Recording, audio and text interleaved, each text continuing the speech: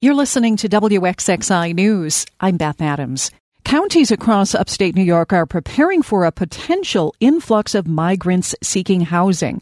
On Tuesday, Monroe County Executive Adam Bello issued an emergency order spelling out a process for hotels, shelters, and apartment buildings to follow if they do take groups of them in. WXXI's Jeremy Mole reports. In a statement, Bello said Monroe County is already facing a housing crisis and a shortage of emergency housing. He said transporting busloads of migrants to hotels here without any plans to support them is unfair to both residents and the migrants. So he has ordered that any hotel, motel, shelter, or multiple unit dwelling that wants to contract with a municipality, entity, or person to house more than 10 migrants must develop an emergency housing plan. They'd have to submit it to the county for approval. The plans must address how the parties will provide adequate care and services to the people seeking emergency shelter. It will also require them to prove the accommodations comply with fire and building codes. Bello says the order doesn't prevent migrants from coming to Monroe County while they await resolution of their asylum applications. Jeremy Mole, WXXI News. One of the leading writers on conservation says Western New York can be a model for the future. Tony Hiss's book is titled Rescuing the Planet, Protecting Half the Land to Heal the Earth. He calls for a dramatic expansion of wildlands and open spaces to prevent the extinction of many animal species. Hiss says animals need to have freedom of movement, and their survival will help preserve the world for human beings, too. If we have large areas, as you do in the southern part, let's say, of Western New York, they can be connected up by corridors several hundred feet wide that animals can use so they can move between one place and another. Hiss joined a conversation on WXXI's Connections with Evan Dawson. He'll be a guest of the Western New York Land Conservancy on Thursday night for an event at Canisius College. Buffalo Bills safety Damar Hamlin eased his way back onto the practice field by taking part in individual drills and stretching sessions during the team's voluntary minicamp on Tuesday, 5 months after having a near-death experience on the field.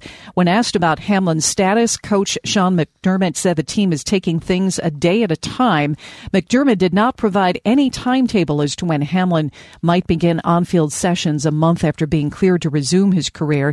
The 25-year-old went into cardiac arrest and had to be resuscitated on the field during a nationally televised game at Cincinnati on January 2nd.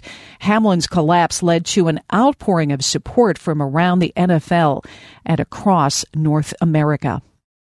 State Assemblymember Marjorie Byrnes is strongly objecting to a legislative committee putting several childcare bills on hold. The Republican from Caledonia is a member of the Assembly's Children and Families Committee.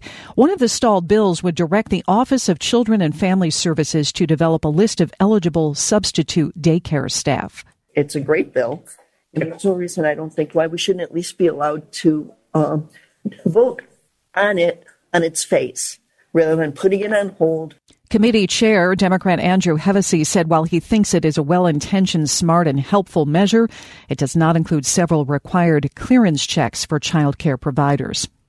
Actress and filmmaker Jodie Foster is in Rochester this week to receive the George Eastman Award on Thursday night. The award is given for distinguished contribution to the art of cinema. Tonight, Foster will introduce a special screening of one of her best-known performances in Silence of the Lambs. Speaking this week with WXXI's Jeff Spivak, Foster said some people close to her were skeptical at first about why she would want to be in that film, portraying a young FBI trainee, Clarice Starling. And doubts about taking on the role were also voiced by Foster's mother, who was like, wait a minute, why are you lobbying to do this movie that's really the great opportunity for performances, Lecter's performance, and, Clarice is so quiet, and, there was a lot of pushback from her about the movie, about how grisly it was and how difficult it was. The Silence of the Lambs won Oscars in all 5 major categories, including Best Picture, and Foster won for Best Actress.